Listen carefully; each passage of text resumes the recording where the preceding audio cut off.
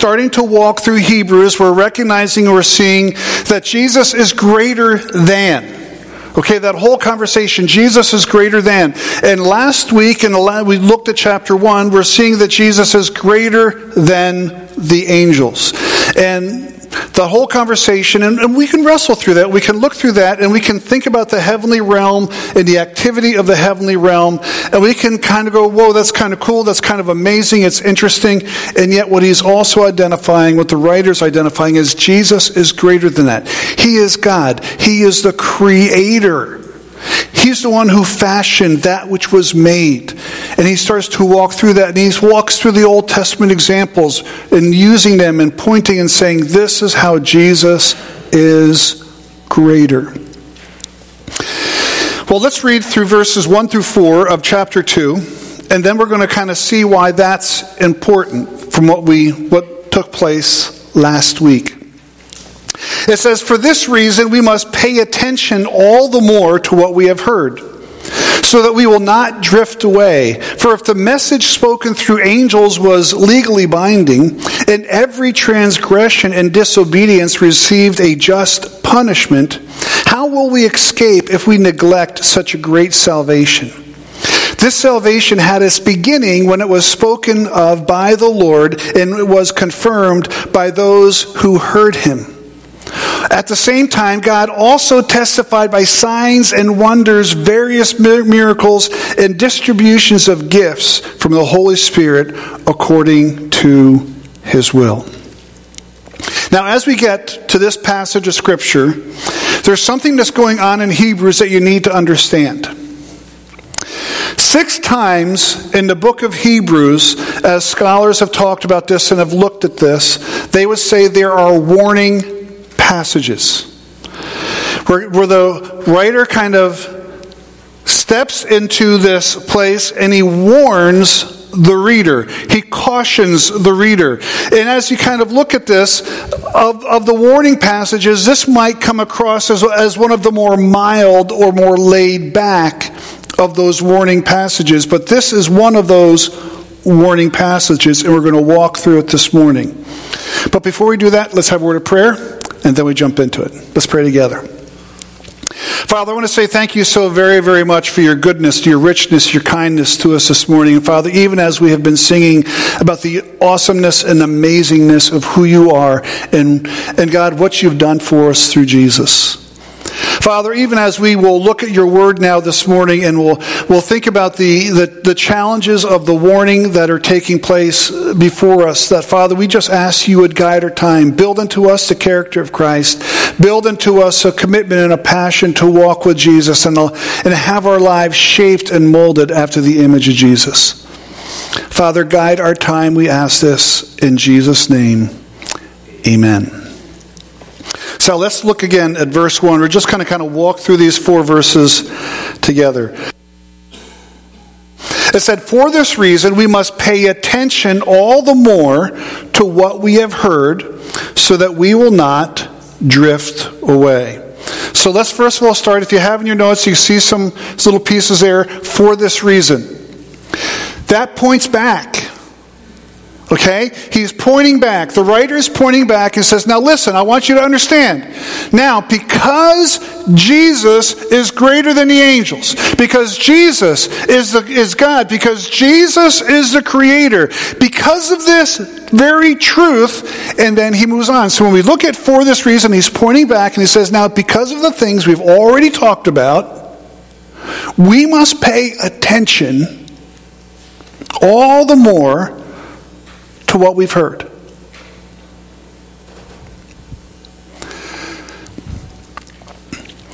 Does anyone ever look at the billboards as they drive by the road?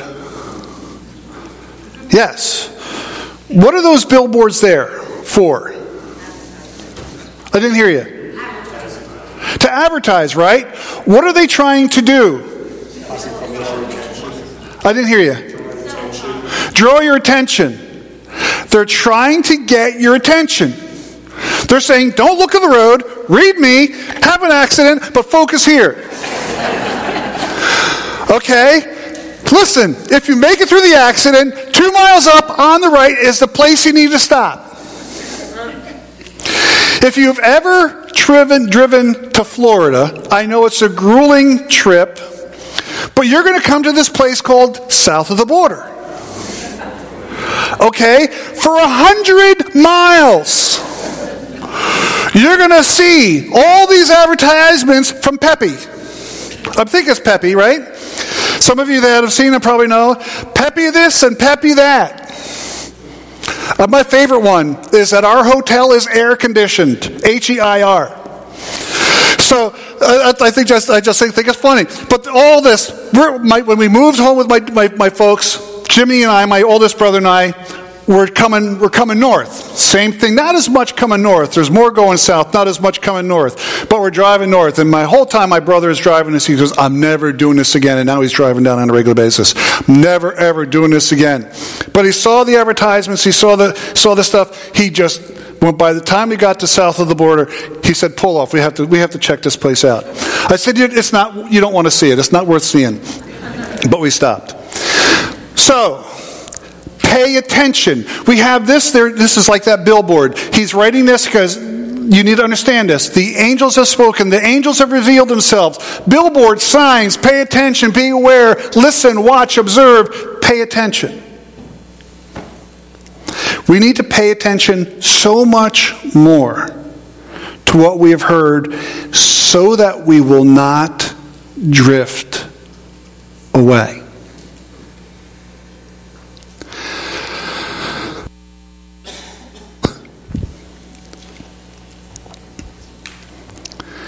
You know what's interesting?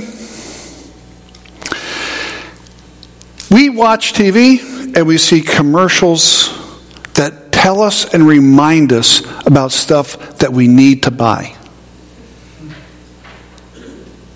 Who here has a Ford vehicle? If you have a Ford vehicle, raise your hand. Do you need to be reminded about driving a Ford? Or who has a Toyota or something else? We have these Kias. We have these commercials about cars all the time.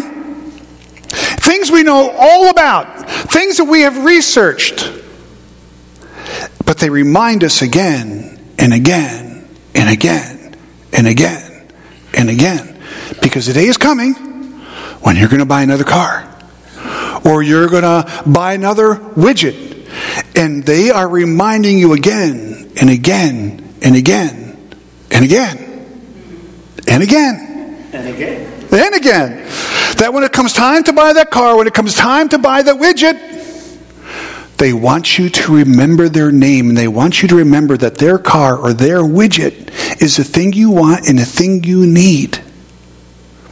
And they remind us again and again and again and again and again so that we don't forget, so that they don't lose market share. In fact, they can increase market share.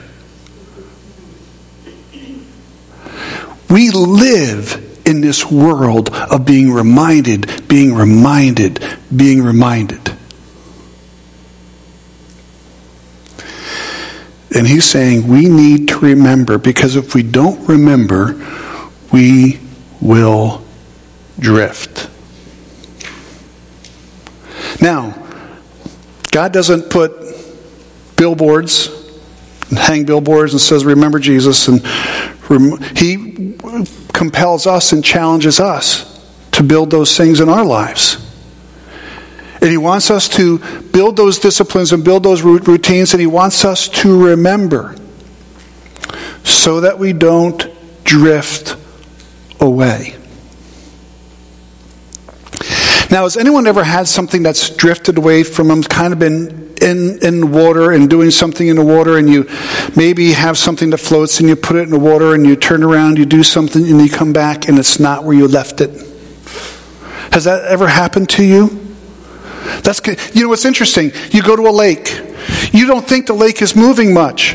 You take something, you put it in the water, and you turn around to do something, you come back, and it's not there. It's drifted. Things just drift.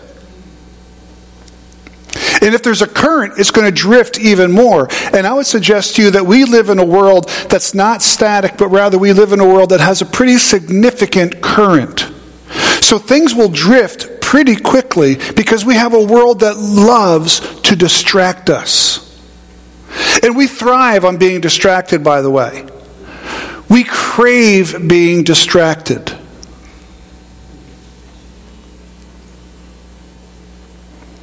Let's give an example. Things in Ukraine are still going on. How passionately on your focus has it been these last 3 weeks? When Russia first invaded Ukraine, it was a pretty significant event, a pretty major event, and really captured everyone's attention and captured people's prayer. But life has kept on going. And so this major event is still taking place. Russia is still pummeling the people of Ukraine and pummeling the land of Ukraine and still stepping in and trying to take that which is not theirs. But our awareness and our conscious and our thought process about it has in many ways drifted. Now, it's still in the environment of thought. We still hear about it, but it doesn't capture in our focus really the way it did initially. Why? Because we have drifted, because now other things are going on. And other things have started to fill its place of importance and urgency. And the same is true with issues of faith. The same is true of issues as we react and we respond to Jesus. And he is saying, listen, Jesus is greater. Jesus is superior. Jesus is God in the flesh. Jesus is the maker and fashioner and creator. And we need to pay the attention to who Jesus is and what Jesus has done, because if we stop paying attention, if we turn our head for a moment, if we start to allow ourselves to be distracted, we are going to drift away, and we need to guard ourselves from that. Now let me ask this question. Over these last couple of years, do you think any drifting has taken place? Yes. Huge. I've been in pastoral ministry for 37 years. I have never experienced a period of drifting in the church like I experienced these past 2 years. Where people have given themselves permission to step back, to step away, to create space and distance. And in that process, they have drifted. Now, what happens is a lot of people say, "I'm going to watch church online. I'm going to do this. I'll do church from a distance, and I'll do church kind of not the way I used to." But here's part of what I've discovered in some of that journey. Some people have the discipline of life to do that, but most do not. In fact, one of the challenges of Scripture, one of the challenges of Hebrews in chapter 10 is to not forsake, I memorized it in King James, but to not forsake the assembling or the gathering of ourselves as some are in the habit of doing, but rather we gather to exhort each other, and all the more as we see the day approaching, the day of Jesus' return. Now here's what's so interesting about this whole conversation in that text. It precedes another warning passage. It immediately precedes the warning passage of chapter 10. Now, for years, I had that passage used as a club to bang me over my head and to kind of scold me and punish me if I missed a week of church. Okay, that's not the intent. The intent is not to beat us up. The intent is to caution us and to have us recognize and understand the importance of gathering together, because it's as we gather together, that's when we are encouraged, that's when we are supported, that's when we come alongside with those of like faith who go, it's been tough out there, but it's great to have people with me who can pray with me, who can support me, who can cheer me on, who can encourage me to move forward on things of faith. And we get together to have our batteries recharged, to have our spirits lifted up, so that as we step back out into that world that drains us and wears us down, we can now walk that journey well and stay connected well to our faith in Jesus. But these last 2 years, we have almost cut that line. And there has been a lot of drifting that has taken place. And as he talks about this, he says, listen, we need to guard ourselves, and we need to be really careful that we do not drift, because drifting is a really scary thing. And it's a dangerous thing. And he goes on, and he says, verse 2, "For if the message spoken through angels was legally binding, and every transgression and disobedience received a just punishment." That's the first part of the sentence, but just pause there for a second. He says, listen, what's going on here is the things that the angels have communicated, the message that the angels gave from God is legally binding. God is using a legal argument. The writer is using a legal argument. He says, listen, they have communicated the message of God. It's binding. It's compelling. And God is going to hold you accountable for it.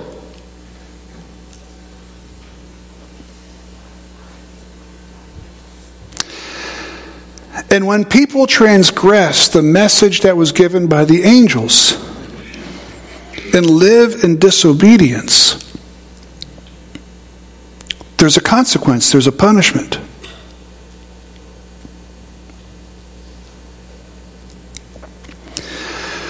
He says, guys, listen, you got to pay attention.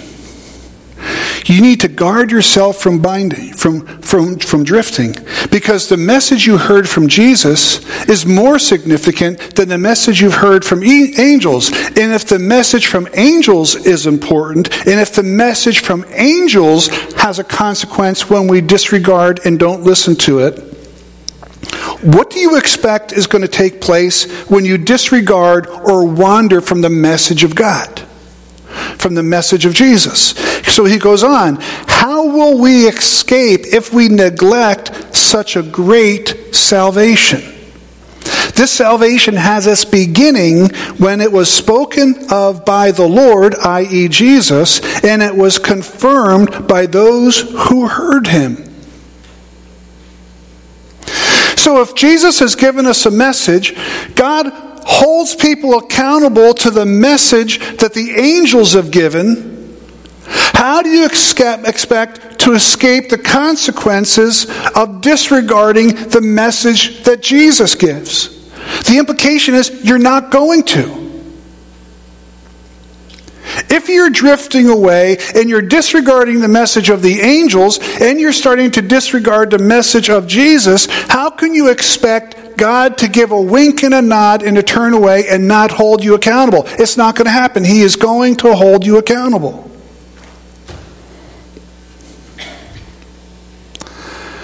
And this next part is huge.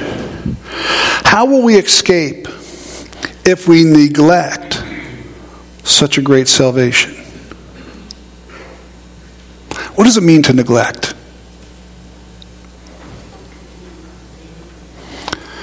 When we neglect,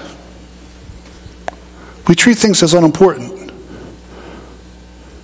We treat things as not necessary. We don't give it attention. We don't give it focus. We don't pay any attention to what's going on there. We just kind of focus on other things. We get busy doing other stuff, but we just don't give it any time. And that happens when people drift. See, when people drift from the Lord, they stop giving focus and attention to God. They stop making God a priority. They stop making walking with God a priority. They stop making serving God a priority. They stop making living with God in their thought process front and center as unimportant, and they allow God to fall into the backdrop, into the background of their thought process, because God doesn't really need to influence their thinking anymore. And as they go through that process, they're starting to neglect the message that God has given. God is falling into the backdrop. God is falling into the noise of the background. But he's not front and center. He's not priority. And living our lives in a way that honors him, that knows him, that serves him, not a priority. That's neglecting. And what happens, he's saying here, how will we escape if we neglect such a great salvation? You're not going to. There's a consequence. This salvation had its beginning when it was spoken by the Lord, i.e. Jesus, and it was affirmed by or confirmed by those who heard him.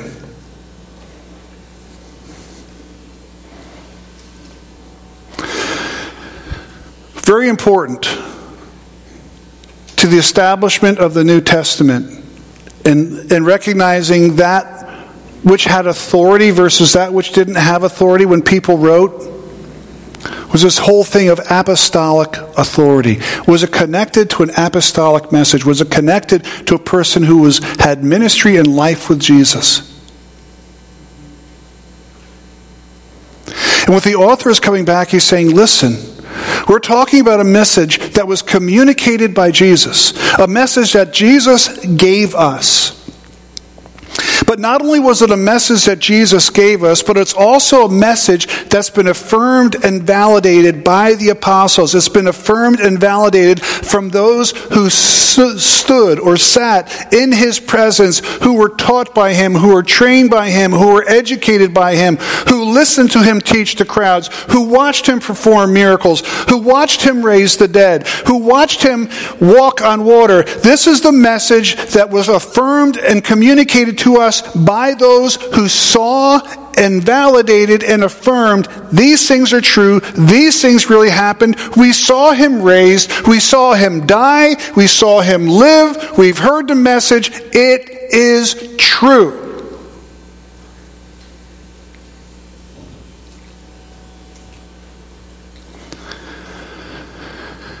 How can we escape if we neglect such a great salvation? This salvation was communicated to us by Jesus, and it is confirmed by those who heard him.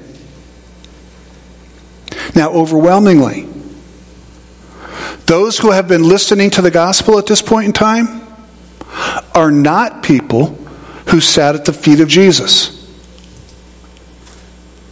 They are not people, these people that are now listening to the gospel are not people who followed behind him and watched the miracles he did. No, they are listening to people that had sat under the feet of Jesus or under the ministry of Jesus. Or they're listening to people that were trained and discipled by people who had sat under the ministry of Jesus. We're already at that stage where second and third generation messengers are taking place. See, the people that have been communicating the message to the people that are listening, the people that are being written to, are people that have already had a second or third generation messenger preach to them. And in fact, the person who's writing the book of Hebrews is a third or second generation individual.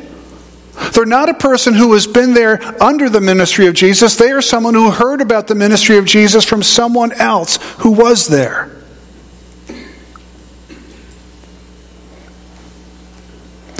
Listen, the people who preach the gospel to you, the people who heard the ministry of Jesus, they're the ones who are telling you it is real. They're the ones who are telling you it is true. Go on, verse 4. At the same time,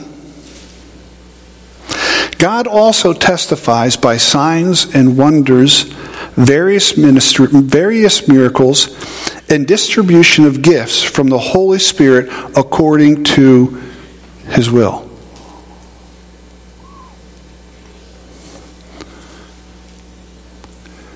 God has said, and God has already validated, that the message that he sends to us through the message of angels is authoritative and powerful, and if we don't listen to that, there's accountability. God then gave us a message from Jesus. That message is also authoritative and powerful, and if you don't pay attention, if you don't listen, there's going to be accountability to that message. On top of that, those that listen to Jesus' ministry affirm it. They validate it. They communicate to you that the message that they've heard from Jesus, the teaching they saw from Jesus, the miracles that they saw Jesus do, they are legit, they are real, they are true. And now he comes back and says, and on top of all of that, God is affirming and God is validating the message that is being proclaimed to you. And God is affirming and God is validating that message in a number of different ways. First of all, God is testifying to that message through signs and wonders. Now, this is what's interesting at the beginning part of the church movement. Jesus was not the only one who performed miracles. After Jesus was raised and after Jesus went to glory, some of the apostles continued to do various miracles. Individuals were raised from the dead. Individuals were healed. Why? Because as they were going into areas that were unknown, as they went into places where people had not heard the gospel, did not understand the gospel, they went into those various areas and they preached the message of Jesus. And then as people had needs, some people would be healed, some people raised from the dead, demons would be cast out, and that validated and affirmed the message of Jesus that this is something unique, this is something supernatural. You should be paying attention to this because something unique and special is going on here. You should be listening.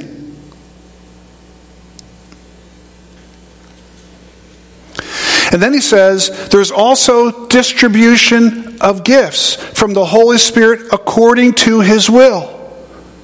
And we live in a context where we are still experiencing that. The Holy Spirit is still giving us gifts and abilities. And again, we read in Ephesians and we read in other areas. But that every person who puts their faith and trust in Jesus Christ, the Holy Spirit comes in, takes up residence in their lives. And as the Holy Spirit comes in and takes up residence in the lives, He gives us a deposit, which is the presence of the Holy Spirit, guaranteeing our inheritance in Christ. But then the Holy Spirit also gives then every single follower of Jesus at least one spiritual gift. And that spiritual gift is something that we can do uniquely well and uniquely distinct from other people, that's empowered by the Holy Spirit and that God uses to do ministry and to touch people's lives in unique and special ways. Now, we can tease Connor a little bit about the preaching stuff, but I got to tell you something. The preaching stuff is legit, and the preaching gift comes because the Holy Spirit has gifted Connor to preach the Word of God. That's evidence of the Holy Spirit gifting people. I would say the evidence of that is in my life, and you're going to look around yourselves, you're going to see evidence of those things in your lives as well. You're going to see people, it's crazy to me the way God works at times, where you'll see people's lives touched and blessed, and you see the Holy Spirit at work in other people's lives, and you just see the Holy Spirit working through those people's lives, and how people's lives are just ministered. That's the Holy Spirit. It's not just because they have a crazy natural talent. It's because of the presence of the Holy Spirit. I can't do music like Greg, or the rest of the guys that come up here. Put me on drums, they're going to be all over the place. Now, I can sing to carry a tune. I can do that all right. But I might be out of place at different times because I can't keep beat well. Joan tells me don't ever dance. If I try to do something, I wouldn't even do it. Oh, don't do that. It looks terrible, Andrew. It looks horrible. No rhythm. Okay? But God gives people. You read in the Old Testament how individuals were gifted in music to lead worship. We read in the Old Testament how individuals were gifted to build and to create things for the process of worship. See, the Holy Spirit enables us and empowers us, and we walk through the various things in the lives of our church and the lives of other people, and we see, people come alongside and they minister and bless other people because the Holy Spirit is working through them with the gifts of helps, the gifts of encouragement, the gifts of generosity, the gifts of faith. All these come from the presence of the Holy Spirit. And those gifts are still being distributed today. And we can look through our church family, we look at people's lives, and we see those gifts manifesting themselves in other people's lives. And that's evidence, that's affirmation, that's confirmation of the message of Jesus. And it's still going on. Now the writer of Hebrews is saying, listen, the angels have spoken, and God has identified that that's authoritative. Jesus has spoken, and Jesus is greater than the angels. And as Jesus has spoken and he is greater than the angels, if there's accountability for the angels and what they say, if we have accountability for the message that the angels give us, then golly Ned, guys, you got to understand that there's accountability for you when Jesus has spoken. And not only did Jesus speak, not only did the angels speak, but all of these apostles and these 500 people that saw the ministry of Jesus, they have confirmed and validated that message and that ministry of Jesus all through the beginning early history of the church. And to add the topper to the cherry and the icing on top, God also continues to validate and God also continues to confirm and affirm the message of Jesus, that the message of Jesus is real and true.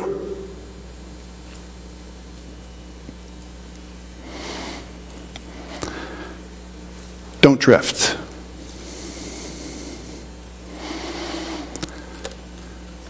Because you're talking about the most important message that's ever been communicated. And you're accountable to hear it, to understand it, and to live in light of it.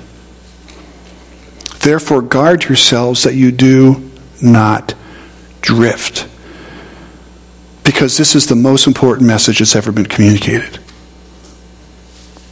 And there's accountability connected to the message. Now, as you look in the notes, I wrote here the danger of assumption. So let me just kind of walk through. I have three little statements there. Let me just kind of walk through the three statements. If a person has not embraced the message of Jesus, they are under judgment. You need to understand that. If a person has not embraced the message of Jesus, they are under judgment. We should not be happy about that, by the way. We shouldn't cheer about that. We shouldn't be glad about that. That should grieve our hearts, and that should motivate us to share the good news of Jesus with other people. Because there's nobody that we should desire or hope would spend eternity apart from God. We should be motivated to share the good news of Jesus because everyone needs to hear the good news of Jesus, and anyone who disregards or ignores and rejects the message of Jesus, they are under the judgment of God. And that's a terrifying place to be. Because we see the outcome of that in Revelation chapter 20. It says that everyone whose name was not written in the book of life was cast into the lake of fire forever. It's not a glib or a light thing. This is a terrifying truth.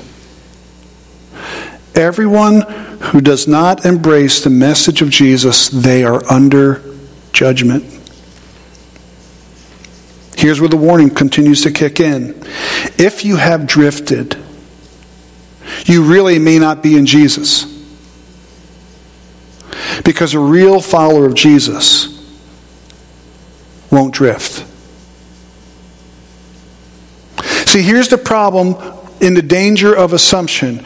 And this is where the rub really hits. Now, the first song we sang, well, God's love never failing. And we believe this truth that a person, once they put their faith and trust in Jesus, is always in Jesus. And we see that in a number of places. We see that in John chapter 10. Because when Jesus talks about being the good shepherd, and he says, I hold them in my hand, and my Father also holds them in his hand. And we see the promise of God that he is holding on to us. He says, and no one can pluck them out of my hand. And as I have talked to people about this and taught this at different times, what that means is if the evil one tries to tell us, I pulled you out of God's hand, didn't happen. No one can pluck us out of God's hands. We say to ourselves, I'm going to take myself out of God's hands. I'm going to go do something else. We can't take ourselves out of God's hands. But the real question we need to ask is, am I in God's hands? See, that's the question that really needs to be asked. God will never let go of someone he's grabbed a hold of. And God grabs a hold of us as we place ourselves in his hands through faith in Jesus Christ.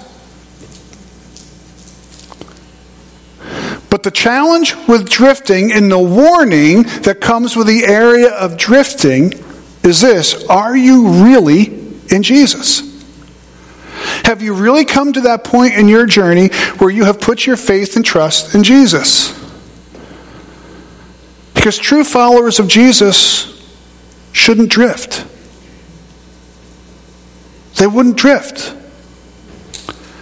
But we have come to a point in many people's minds where we have said to ourselves, oh, I asked Jesus into my life, therefore I know I'm saved, and now therefore I'm going to drift. I'm going to go do something else for a while, and I'm going to treat my relationship with Jesus as something that's unimportant. I'm going to neglect my relationship with Jesus. I'm going to ignore my relationship with Jesus, and I'm going to allow myself to drift away.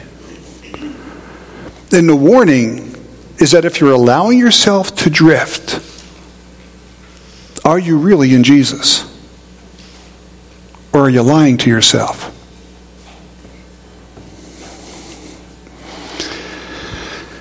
And here's the warning. Be warned. If you have drifted, don't assume you are okay and that you are not under judgment. Be warned. If you have drifted, don't assume you are okay and that you are not under judgment. The first of the warning passages. One of those passages that we need to take seriously. Because the message of Jesus is the message of life. It's the message of hope. It's the message of forgiveness. But if we are treating that message of Jesus in a cavalier, in a casual way, as we, in using the language that is here, if we neglect such a great salvation, we need to examine ourselves. We need to say, am I really in Jesus? Have you really come to that point where I put my faith and trust in Jesus? Am I really holding on to Jesus? Or have I just jumped through some cultural, social, emotional hoops, but really haven't put my faith and my trust in Jesus? Because a true follower of Jesus, the implication is that they shouldn't drift. And they won't neglect the salvation that's been given them. It is healthy for us to examine ourselves and to challenge ourselves on our faith. Your eternity can depend on it. That's a big deal. It's not a little deal. It's a big deal. And the challenge is that we examine our hearts, we examine our lives to ensure that we indeed are in Christ. And we examine our hearts to make sure that we indeed are not treating our faith as something casual or unimportant, but rather we are treating our walk with Jesus as something vital and significant, and we're going to make it an important part of our life journey. Now, it's not just about going to church. It's not. Is going to church part of the journey? Yes. But it's about how we choose to align our lives. It's about how we are choosing to establish priorities in our lives. It's about how we choose to establish the values that direct how we live. It's all of that. If you want to distill this down and say you need to go to church or you're not at church, then you haven't understood at all what's going on. Because it's way more than that. It's about asking, am I living in alignment with God and choosing to live my life in a way that honors Him and serves Him? And is that priority in my life? Or is that somewhere down the line? And if it's somewhere down the line, warning bells should go off in your thinking. Warning bells should go off in your mind. Warning bells should go off in your heart. That would cause you and call you to examine who you are and where you are in relationship with Jesus. Let's pray together. Father, I want to say thank you again this morning for your richness and your goodness to us. And Father, I thank you as well this morning for the challenge you give us to really examine our lives and to really measure and assess where we are in relationship with you. Are we being flip and casual? Are we neglecting? Or are we making walking with you a priority of life? Father, I'd ask you would guide us and direct us. And I ask this in Jesus' name. Amen.